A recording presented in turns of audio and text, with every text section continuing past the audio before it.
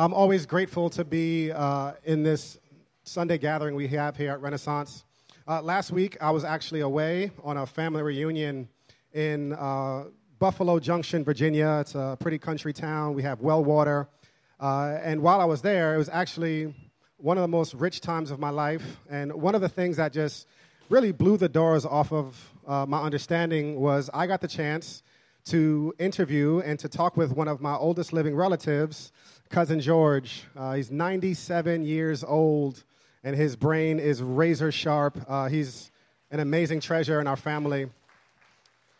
Interesting fact about Cousin George, his dad was born a slave in 1858, and being 97 years old, he has lived through a thing or two. He's experienced a thing or two, and one of the things that I was so just impressed on was just hearing his experience, particularly in light of all the things that are going on with Charlottesville and white supremacy marches and all of these things going on. And three things really stuck out about our time with Cousin George that I wanted to share with you guys. Number one is, to this very day, he still eats fried chicken made with lard. Not oil. So everybody who has watched the documentary, What the Health, and you're a vegan now, listen, Cousin George is still eating fried chicken with lard. I'm just going to drop that in there in the conversation. Equally important as that, one of the things that he said over and over again was a comment that really hit me was, I said, Cousin George, how did you navigate living in the Jim Crow South during lynchings, during all of these crazy things? Like, what was life like? And one of the things he said over and over and over again was, we were together. They didn't try to survive on their own. They survived as a unit. They came together. Now, oftentimes when stuff happens nationally or whatever, to be perfectly honest, I don't really have a lot of emotional energy to give to anybody. I don't have any strength to give, and I need to borrow that from other people. And part of being a family member here at Renaissance is a great gift. And I'm so just won over by his determination for decades and decades to have lived through things, not by himself, but together. And family, if we are going to do anything, if we're going to do anything meaningful in this neighborhood, in this country, it's going to be together. I don't have the answers, but I do know it's going to be together. The last thing, yes, that's a great thing to celebrate. The last thing he said to us was that for a year in his life, he was so angry that he said, I learned how to hate. And here's what he said. He says, I learned how to hate, but it was the most miserable year I ever had. When you hate, what actually happens is you're miserable and you want the whole world to join you in what you're doing. But it doesn't work that way. What we need is not to learn hatred. What we need to learn is love, and more specifically, the love of Jesus. So I am thrilled that today my good friend Mike Kelsey is going to be talking to us today about what the love of Jesus really is like. And I'm going to read the scripture, and then I'm going to invite him up. And when he comes up, just give him a crazy Renaissance welcome and pretend you're really excited to see him. John 13, it'll be on the TV screens. Now before the feast of the Passover, when Jesus knew that his hour had come to depart out of this world to the Father, having loved his own who were in the world, he loved them to the end. During supper, when the devil had already put into the heart of Judas Iscariot, Simon's son, to betray him, Jesus, knowing that the Father had given all things into his hands and that he had come from God and was going back to God, rose from supper.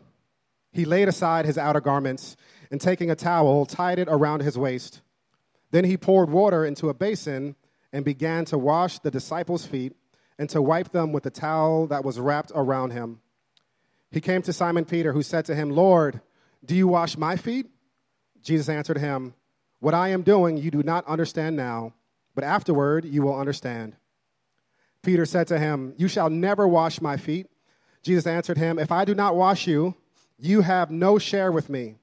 Simon Peter said to him, Lord, not only my feet, but also my hands and my head.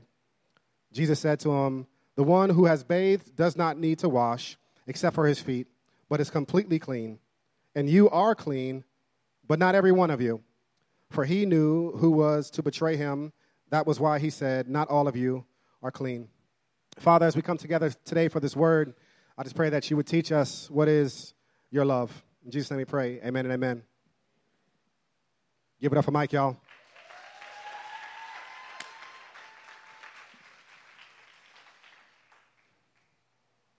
It's been a tough week with everything that has just happened in Charlottesville. And got to be honest, I'm getting my timer straight here. Here's how it impacted me. So I'm from the D.C. area. I'm a pastor in a pretty large church, fairly multicultural church, but still fits in the stream of what we might call white evangelicalism. It's kind of, our church is kind of the poster church in the D.C. metro area for that. So Saturday night, everything goes down, and when these incidents happen, this is the effect on me and my wife, and I'm just being totally honest. I did not want to go to my church. Just didn't. I'm super honest, and if you're new to Renaissance, I'm sorry you came today. This is super uncomfortable. It's not always like this, I promise.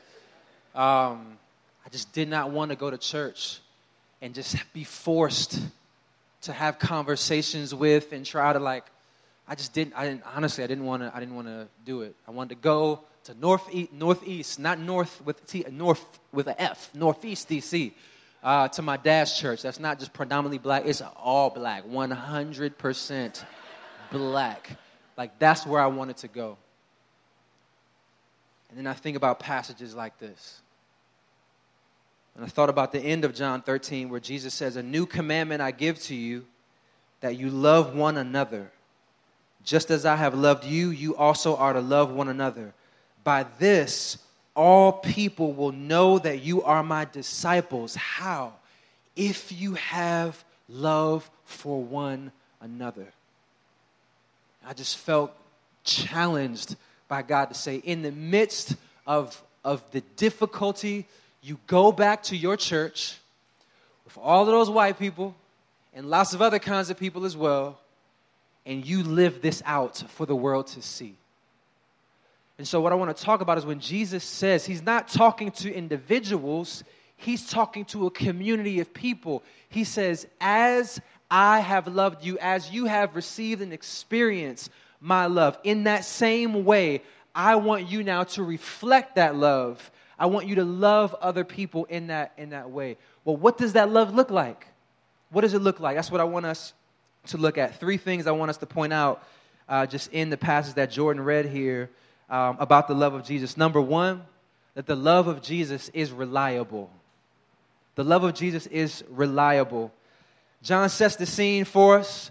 He says this all happens right before the Passover feast. If you're kind of new to the Bible, the Passover feast was like a memorial meal, right? Our equivalent in New Covenant Christianity is what we're going to do today, the Lord's Supper. It's like this equivalent, this memorial meal that for the Jews commemorates when the children of Israel were free. They were delivered out of slavery in Egypt because the angel of death would pass over all the houses that had the blood of the lamb smeared on the doorpost. And so this redemptive event in the history of the children of Israel, Passover commemorates that. So this is right before the Passover meal. In fact, what Jesus is doing here, it's like a private kind of early Passover meal. It's the Last Supper where that was instituted on the Thursday night before the Friday when he's going to die on the cross. And secondly, Jesus knows that he's about to die.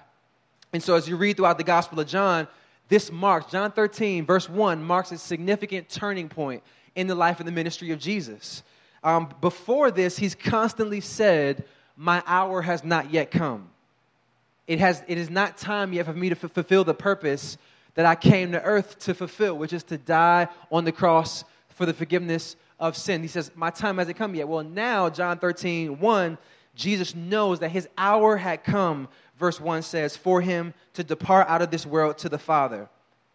And so you have this Passover meal that celebrates redemption through blood sacrifice, and you have Jesus who knows that he's getting ready to go to the cross as the ultimate fulfillment of that memorial meal. He was going to become the lamb that was slain so that people could be freed out of slavery to sin and Satan. And so it says, now before the feast of the Passover, when Jesus knew that his hour had come to depart out of the world, having loved his own who were in the world. And then you got to circle this, highlight it on your phone, app, or whatever. It says he loved them to the end.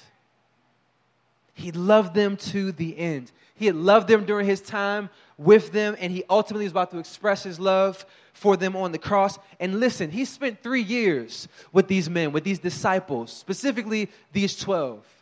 He spent 3 years with them, eating with them, traveling with them, having conversation with them, weeping with them. Remember Lazarus, when he wept with these disciples. He lived up close and personal with them. And here's what that means. It means that he knew very intimately how sinful and flawed they were. If you knew the Bible and you read throughout the Gospels, his disciples, they were constantly missing the mark, y'all. Like these dudes, they were power hungry. In fact, the immediate context of John 13, Luke and Mark tell us, right, is on the heels of this conversation Jesus has where they come to Jesus and says, Jesus, we want you to do anything we ask you to do. And Jesus says, what do you want? Now, pause. They have an opportunity. Jesus says, what do you want? I can think of ASAP, on site. I'll be ready. The one thing they say they want is prominence. They say they want to sit at the right hand of Jesus in his kingdom. They have selfish motives. At least one of his disciples harbored prejudice.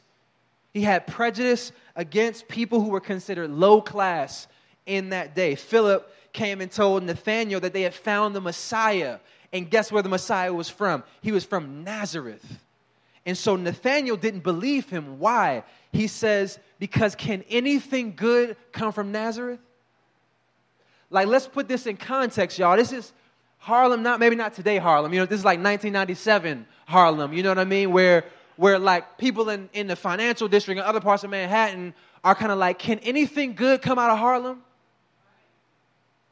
Like, this is the part of town in the first century here where people are like, those, can anything good, meaningful, powerful come out of that part of town?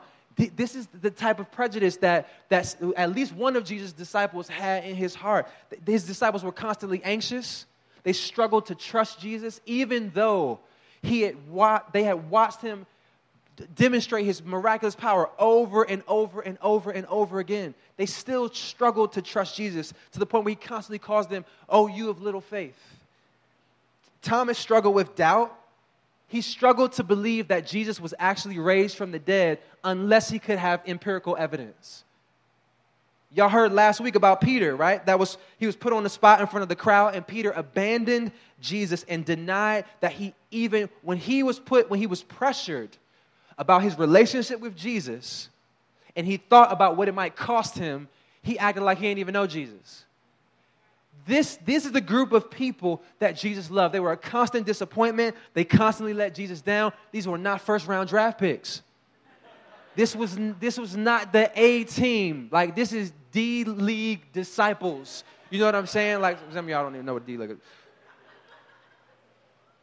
And have you ever, like this is the Renaissance, y'all. Like, y'all look super, like, well put together, but y'all are a mess. I know that. The gospel tells me that. You know what I'm saying? Like, and so the question is, why did Jesus keep loving them? Why did he love them to the end? It tells us right here in verse 1. It says, having loved who? Having loved his own. They were his own. And what's interesting, as you read through the Gospel of John, it says that he came to his own people ethnically and gave them, the Jewish people, and gave them the opportunity to become his own spiritually. He came to them proclaiming the gospel of the kingdom, inviting them to be a part of the kingdom of God and be redeemed. And the Jewish people, they rejected him. And so these men that are a part of his inner circle, his disciples, they are now his own. They are part of the spiritual family because they have received him by faith. These were his own. And so his love for them was not based on their consistency. His love was based on his own covenant commitment to them as his own. Listen, question for you. When we think about the fact that the love of Jesus is reliable, what is your confidence in God's love based on? Do you really believe Jesus' love is reliable in your life? And if you do, what do you believe his love relies on? Because here's what I know about you, because it's true about me and all of us, right? That so often we're tempted to believe that God's love is dependent on my consistency. That God's love for me fluctuates based on my faithfulness to him. And listen, I went through the darkest spiritual time of my life in 2009. I was a pastor, y'all. I'm in ministry. I'm teaching, I'm preaching, I'm doing all of this. And I went through what people call like spiritual depression, a dark night of the soul. A lot of ancient writers call it. I went through this time of my spiritual walk. It got so dark that I literally wondered, like out loud, I literally wondered, like, yo, am I even saved? Like, do I really even have... Because I was struggling in that season of my life to really have confidence, to feel the love of God and the presence of God. And I wasn't like living reckless out here. I wasn't doing nothing crazy. It's just, but here's what happened. I was so overwhelmed and aware of how inconsistent I can be. It's January 1st, and I'm already a day late on my Bible reading plan. Do the math. Just do the math. I'm struggling like I'm preaching and I'm this model for people of godliness, but I know how I just treated my wife last night. I know how much of a jerk I've been to my kids, and I'm struggling with patience, and I'm overwhelmed by my inadequacy and by the fact that I constantly fall short of God's standards. And I started to sink into this deep spiritual depression where I was like, yo, do I even have a relationship with God? And it's because I was basing my confidence on God's love, on my consistency. And so here's what I want you to hear. My daughter, I got a daughter, she's 6, she's turning 7, August 30th. Every night I tell her I love her. Every night. But I don't just tell her I love her. Regularly I ask her this question, Ava, do you know why Daddy loves you? Do you know why Daddy loves you? And she always comes up with all of these reasons. I'm cute. I'm like, yes, you are. You're cute. All right. Because I got this good grade at school, because I obeyed. You know what I say to her? I said, no, it's not. I'm thankful for all of those things. It's none of those things. Here's why I love you, Ava. Because you're my daughter. Because you're my daughter. And the reason I want to emphasize that is because there's going to come a day where she does something wrong or embarrassing or shameful, and in that moment, her confidence in my love is going to be based on something. And if she believes that I love her because of her success, then when she fails a test, or when she loses a game, she's going to wonder, does Daddy still love me? And if she believes that my love for her is based on her good behavior, then one day when she is caught being disobedient, she's going to wonder, does Daddy love me? So I want her to know now, and I want to remind her every opportunity I get that my love for her is based on something that will never change. She is my own. She didn't choose to be. She is not my own because of anything in her that could deserve it. She is my own because I made it that way. And I've obligated my love to her forever. It will not fluctuate based on how much she deserves it or how much she's worthy of it. And this is the beauty of the gospel, that the love of Jesus is reliable. Romans 8, what shall separate us from the love of Christ? Paul gives a long answer, basically saying nothing. Nothing. If your faith is in Jesus and what he has done for you, you are his own. And his love for you is now based on that, not based on anything you could do. God wants us to know that his love is reliable. It's not based on anything intrinsically worthy in us. It is based on his own grace and his own commitment. And listen, he wants us to receive that love, and he wants us to reflect that kind of love, like not in theory, like in this community, Renaissance Church, in Harlem, like in your daily life. Reflect that kind of reliable love to other people that says, I'm going to look you in your face and I'm going to love you based on nothing that I see in you, but purely based on the fact that man, we are one in Christ. Like, here's what I know about this community. Y'all got it's different people in here, and it's difficult people in here. It's people that is going to make it extraordinarily challenging for you to love them.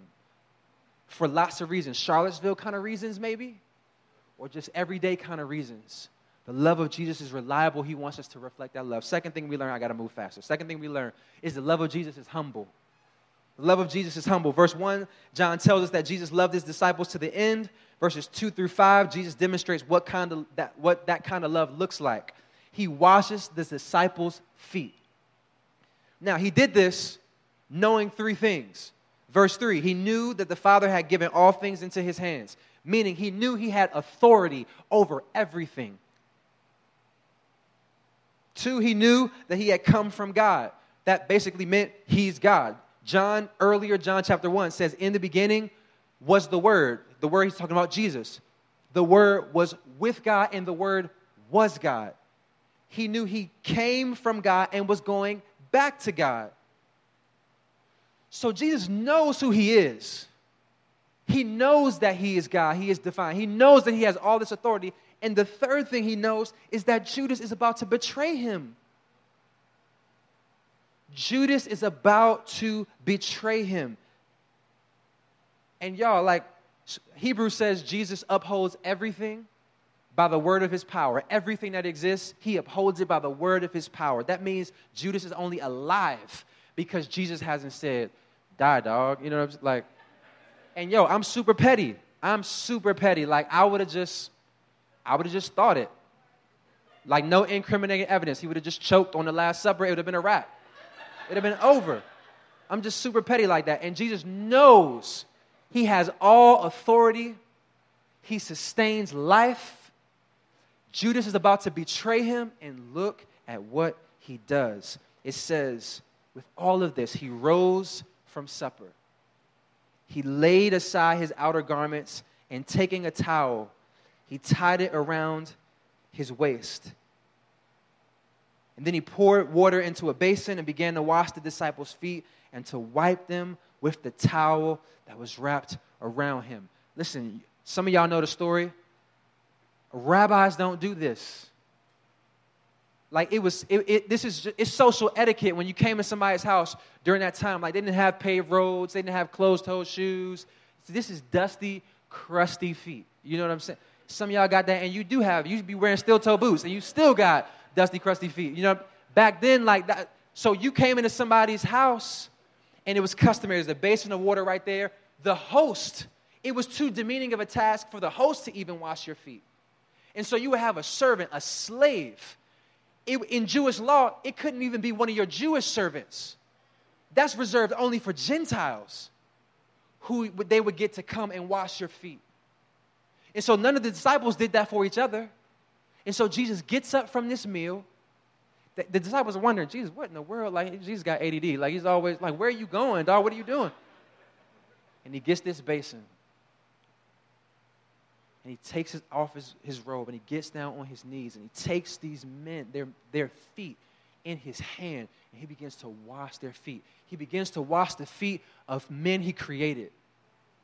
He begins to wash the feet of a man who's getting ready to sell him out and betray him.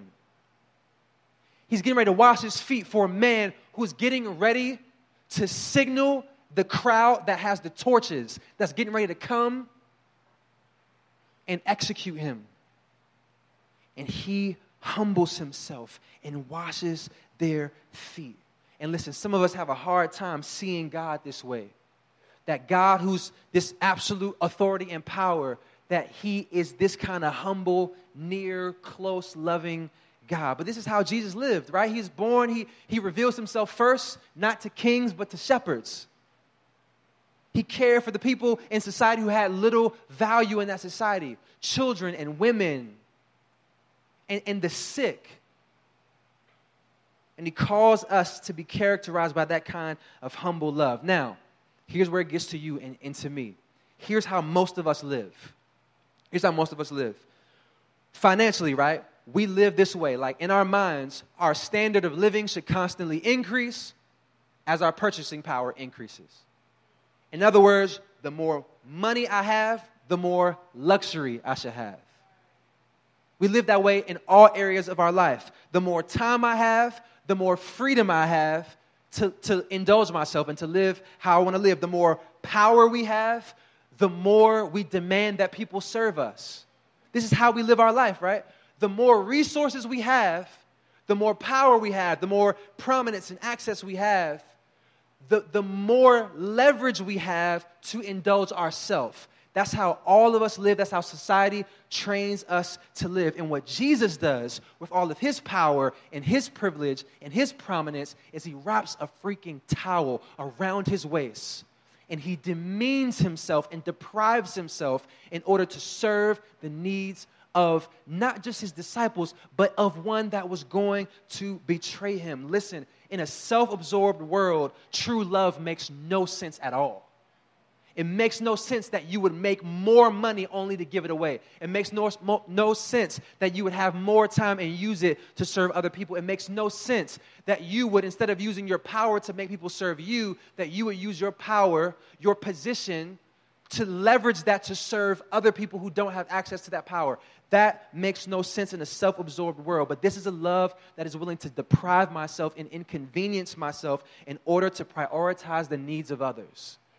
The love of Jesus is humble. It is humble. And listen, I think about this when I think about this Charlottesville thing. And there are so many people that are like so shocked that white supremacy is still a thing. And here's why I think people are shocked. Now, listen, it is shocking to see a car ram into this crowd and kill this woman. It is shocking. It has a visceral impact on me to see this sea of people carrying these tiki torches. What's not shocking to me is that white supremacy exists. And here's why it's shocking to so many people. What people don't understand is that white supremacy in this country has never been propped up. It has never been torches and white hoods that has propped up white supremacy. White supremacy has never thrived because of vicious hatred. It has thrived because of self-preservation. It has thrived because of selfishness.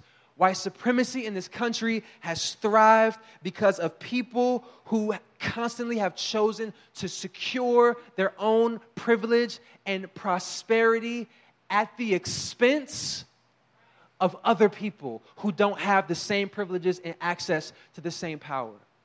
Let me give you one just quick illustration, right? So George Whitefield, legendary preacher, one of the pillars of evangelicalism coming out of Europe and in North America. Pillars.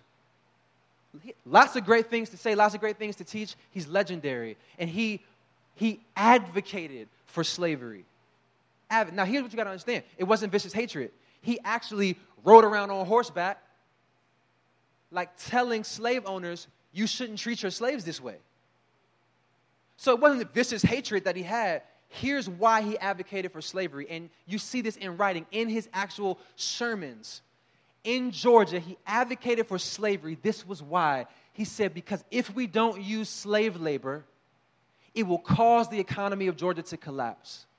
We need slave labor in order for our economy, in order for our standard of living to be able to be maintained. It wasn't vicious hatred that supported, that made white supremacy thrive. It was self-preservation. It was me living a life that makes choices to secure my own power and privilege and prosperity at the expense, even when it disadvantages other people. But the love of Jesus is humble. It flips that. It says, even if it causes me to be deprived, even if it causes me to lose some privileges, I am willing to voluntarily lay those things down, to leverage those things for the benefit of other people who need it. This is the love of Jesus. And I'm not just talking to white people. There's privilege that you have that you've inherited because of your skin color. If you don't agree with that or you don't understand how it works, talk to Jordan or Jessica Rice. I'm sure they would be glad to answer all of your questions about any of that. But listen, you have that but lots of us in this room have privilege because of our education, because of our gender, because of our wealth. And the love of Jesus is humble. Rather than leveraging all of that solely for my own personal advancement at the expense of other people, the love of Jesus says, I will leverage that in order to serve other people. Love of Jesus is humble. Lastly, I'll wrap this up quick. The love of Jesus is truthful. The love of Jesus is truthful. So many people believe that God's love means universal affirmation. Right? When I say God loves you, most people hear that to mean God loves everything about me. God accepts everything about me. Look at what happens. Verse 6, Jesus is washing disciples' feet. He gets to Simon Peter, who said to him, Lord, do you wash my feet? And Jesus answered him, what I am doing you do not understand now, but afterward you will understand. And Peter said to him, you shall never wash my feet. You are my rabbi. I will not allow you to wash my feet. And Jesus answered him, this is clutch. Jesus says to him, if I do not wash you, you have no share with me. If I do not wash you, you have no share with me. The love of Jesus is truthful. It is truthful. Jesus says, my love is reliable, my love is humble. But Peter, in order for you to fully experience this love, I have to wash you. So Peter says, then Lord, give me a bubble bath. Like, don't just wash my feet, like wash my hands, wash my head, wash everything. And Jesus is pointing Peter from physical cleansing to the spiritual cleansing necessary in order to be acceptable to God. And he's saying, his love is speaking the truth to Peter. Two things. One, you need to be cleansed. Everything is not sweet with you. Everything is not acceptable. You are dirty, Peter. You are, in gospel talk, you are a sinner who has offended the infinite holiness of God, and you deserve none of his goodness. You only deserve his punishment. And yet, the love of Jesus looks at us, acknowledges the truth, communicates the truth, and doesn't walk away from us based on the truth, says you need to be cleansed, and I am the only one who can cleanse you. And I am the only one who can cleanse you. And so listen, don't get it twisted. Like, the love of Jesus is not just this universal, like, flabby love that costs nothing and has no standards. This is one of the reasons why so many people get confused when we get angry about injustice and people respond like Christians should be loving. It's because they have these false categories that love has no standards. No, the love of Jesus has standards. It looks you in your eyes and tells you the truth that you don't want to hear, that other people are not telling you, and says you are not just so lovable by God and acceptable on your own. You deserve his wrath and his punishment because you are a sinner and he hates sin. But Jesus has made a way, not just by washing your feet with some water, but by what can wash away my sins? Nothing but the blood of Jesus. He did not just wrap a towel around his waist. He wrapped himself, God, in human flesh. And he didn't just get down on his knees and humble himself. He allowed himself to be hung up on a cross and be murdered, executed like a criminal. Why? Because he knew that you and I needed to be cleansed, and that we could only be cleansed of our sin if he did something about it. If he did something about it. Listen, the band is getting ready to come up. I just want us to just meditate on this love of Jesus, this love that is reliable, it is not based on anything in us, this love that is humble, that does not just stand over us, demanding from us, but gets down in the dirt with us and cares for us. And this love that is truthful, that says, if you want to receive this love, you have to be cleansed through the gospel. Salvation is found in no one else except through Jesus. We receive that, and then It's so difficult. Jesus calls us now to reflect that in our local church and to the world. And when the world sees that reliable, humble, truthful love, they will know these people rock with Jesus. Like, these are the people of Jesus. Let me pray for us.